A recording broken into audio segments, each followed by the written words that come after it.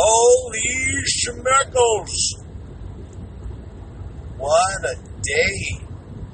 End of the week Friday. I'm recording this. I think this will go up on Sunday, which will roll into an actual true blue podcast episode on Monday. Oh man. This pot a day thing is kind of fun. It's harrowing.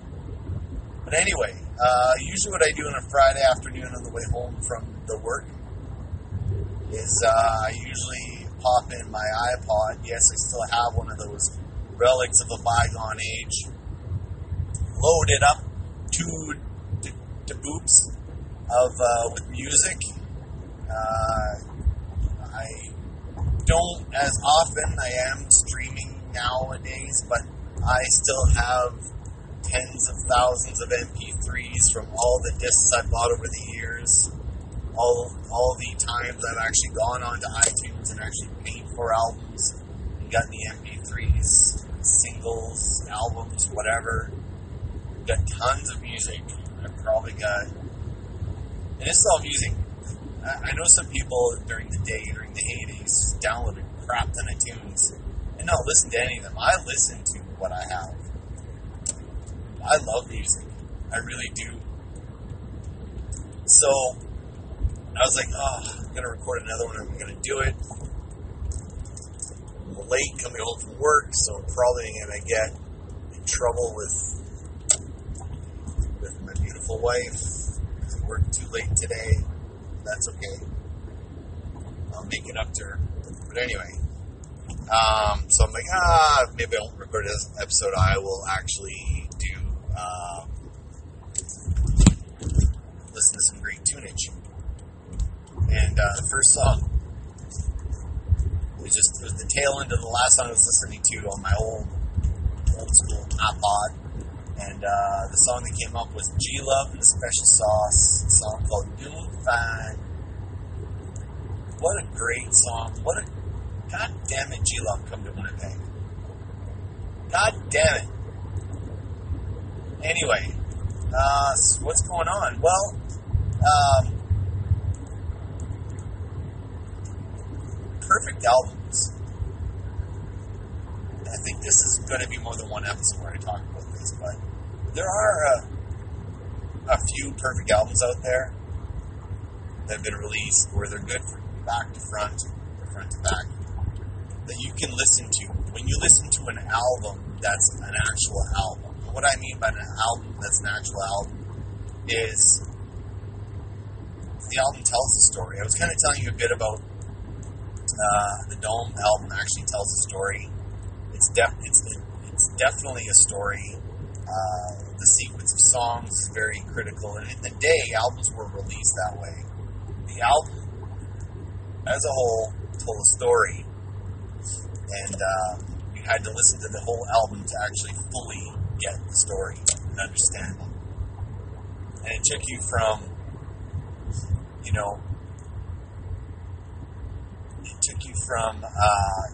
point A and point B to point C to the end where you actually, it tells the story from beginning to end and you get a resolution at the end. So a perfect album tends to follow that trend. So I was going to throw out a few perfect albums of mine. Not that I've done, that I like.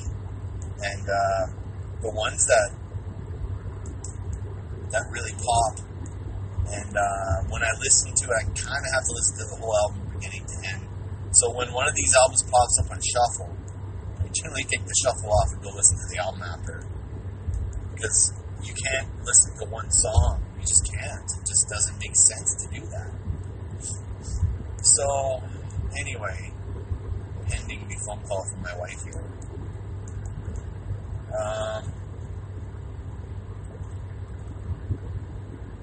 Perfect albums. So the one that came up when I was listening to tunes this week, which I kind of forgot about, kind of fell off my radar, but when I heard the song, I was like, oh my god, yeah, so true. Sheryl Crow's second album, self-titled. I know it doesn't sound like it's in my ballpark, and it wasn't. It wasn't an album that I sought out. The was an album that was forced on me. I'm like, okay, fine, I'll listen to it. When I first listened to it, there was a couple of songs that I liked that stood out. But as I listened to the album as a whole, there's definitely a narrative going on, and I can't listen to the album anymore without listening to everything.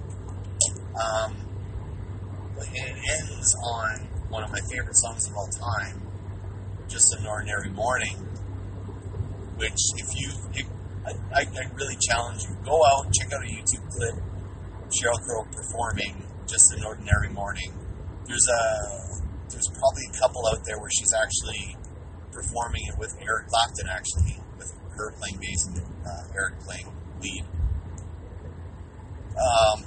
Just an amazing song, and what a way to end an album. Usually when you have a strong enough song, you don't want to end the album with it from a marketing perspective. But from an album perspective, it is the perfect way to end an album. And on this album, she had released the first album, and essentially it was a bunch of covers, if you want to call it that, if we're following the definition of covers that came from the episode a few weeks ago, or a couple episodes ago, whatever, anyway. It was songs written for her to perform on the album, on her first one, Saturday Night Club. I liked the album. In retrospect, I've gone back and listened to the album. Wow, this is actually really good, because I love the Sheryl Crow self-titled album so much. But when this album came out, she changed her image. She wrote all the songs.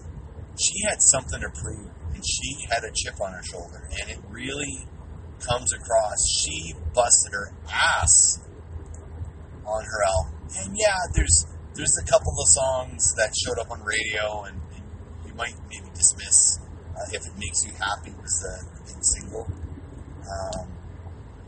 But this album is just so good. Like, I know, her poppier stuff you see on you hear on the radio or see the videos of. That's not a representation of Sheryl Crow, not in the least. She's a fine musician, an effective songwriter, and her songs are not just pop ditties. Her songs have layers to it. I recently listened to she did a song with Johnny Cash. The song Exploder series stripped one of her songs down, and she explained about the writing process. It's like, God damn it. Redemption Day was the name of the song that she did with Johnny. Johnny Cash covered the song, and then she redid it again as a duet with him. She's amazing. As a songwriter, she's a great musician. But as a songwriter, she is so there. She's so good. So I really challenge you to give her second album a listen. It is just phenomenal. You may not be a fan. Give that album a listen to. It works front to back, no filler. Even the radio singles are actually quite good. Perfect album. I'd give it a 2 thumbs up for sure. Another perfect album, and this just came up because Chris Jericho was talking about it in his show, celebrating the 30th anniversary of the debut album of Skid Row. And he called that one a perfect album. I would not go so far to call it a perfect album. I like Skid Row, and the reason I like Skid Row is they may have been packaged as a pretty boy band because of Sebastian Bach, and kind of lumped in with the Bon Jovis of the time, but they are so much better than Bon Jovi. I don't know any band that could put out 3 albums like they did with that lineup and kill. The first album, sold a gazillion copies. It was really good. The second one, they took chances and they just went hardcore heavy. They really expanded their songwriting on the second one. It's Slave to the Grind, man, as an album. Not one weak song. Every freaking song is amazing. I can't even tell you what my favorite song is on that album. It is so close to perfection. I think it actually is perfect.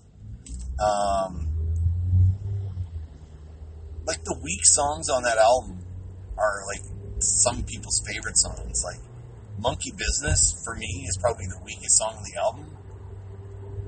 The opening track, they did a single for it. Is it a weak song? Not by any stretch of the imagination, but when you line it up against everything else on that album, which is just pure gold, like if all you're thinking about is I remember you when 18 in life, you are seriously depriving yourself. The quote-unquote ballads of the second album murder the ballads off the first one. If you're a ballad person, the depth of emotion, the depth of character, the songwriting on the ballads, there's 3 of them on the second one. They just murder anything off the first one. They just totally do. So good. And never mind the heavy stuff on there. It's just great. And the standout star on the second album, in my opinion, I mean, everybody talks about, the Sebastian's vocals and the guitar work, but Rob Affuso, going from the first album to this album, talk about the guy who tried the hardest. He gets the MVP award for me. He stepped it up. He was doing rock drums on the first album, and he pushed himself. And his drums are so good on the second one. I'm a big Rob Affuso fan. He just nailed it on Slave to the Grind. Wow. Amazing. Just absolute amazing. Other perfect albums. Okay, so we've gone from Sheryl Crow to Skid Row. What am I going to pull out of my hat next? Extreme, Porno Graffiti. Changed my life. Voices by Tracy will totally agree. I forced that album on her. That album is sheer perfection as a concept album. As an album, you need to listen to the whole thing. Again, for most people, the one song on that album, which is their favorite song, which might be the only song they like, which is actually their weakest song on the album, is More Than Words. Hey, it's a great ballad. It's a great thing. It's a good thing. And it sold, it was the big seller. It's what, shipped that album. But that album is a pure mixture of funk, rock, parody is not the right word, satire of what was going on in the U.S. at the time. Just brilliant, like the breakdowns of these songs, how they're laid out, how they're put together. I know a lot of you lump them in because you see Gary Cherone just kind of dancing around. But man, listen to the arrangements on that song. Nuno Betancourt, just a genius. But then I was re-listening to it this week, and I was listening to the rhythm section. That drummer, who the frick is this guy? He plays on a very simple kit, but he is so freaking rock solid. It's insane. He's so rock solid, and everyone's always Nuno and Gary. No. Don't dismiss that rhythm section. Those guys are freaking amazing. Pat Badger and I can't remember the other guy's name, but I was like, this is so good. Give it a spin. Don't discount it for the singles. The singles are they're the most radio-friendly, possibly the weakest songs of the album, if you want to call it that. But they're great songs, and that is a perfect album. Extreme, Porno Graffiti. Next one.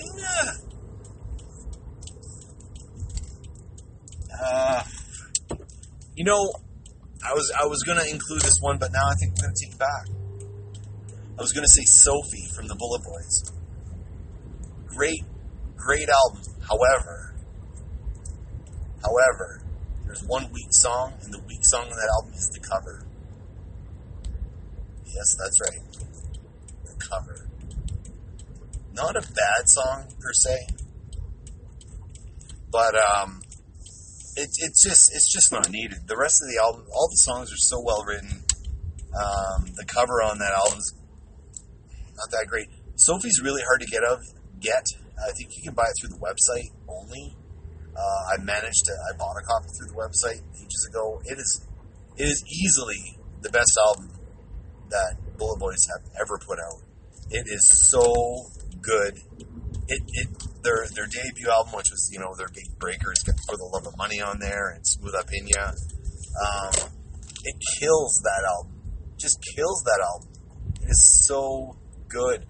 Hey, I love that first Bullet Boys album. I love all the albums with the original lineup. I think they're great. But Bullet Boys Sophie just kills. So many good songs. Walls, Amazing. Amazing is one of the best songs that has ever been written in the history of man. Stones Daily, I think it's called. Man, it's just such a perfect album. Go check it out. There's a few for you to gnaw on. See you on the flip side.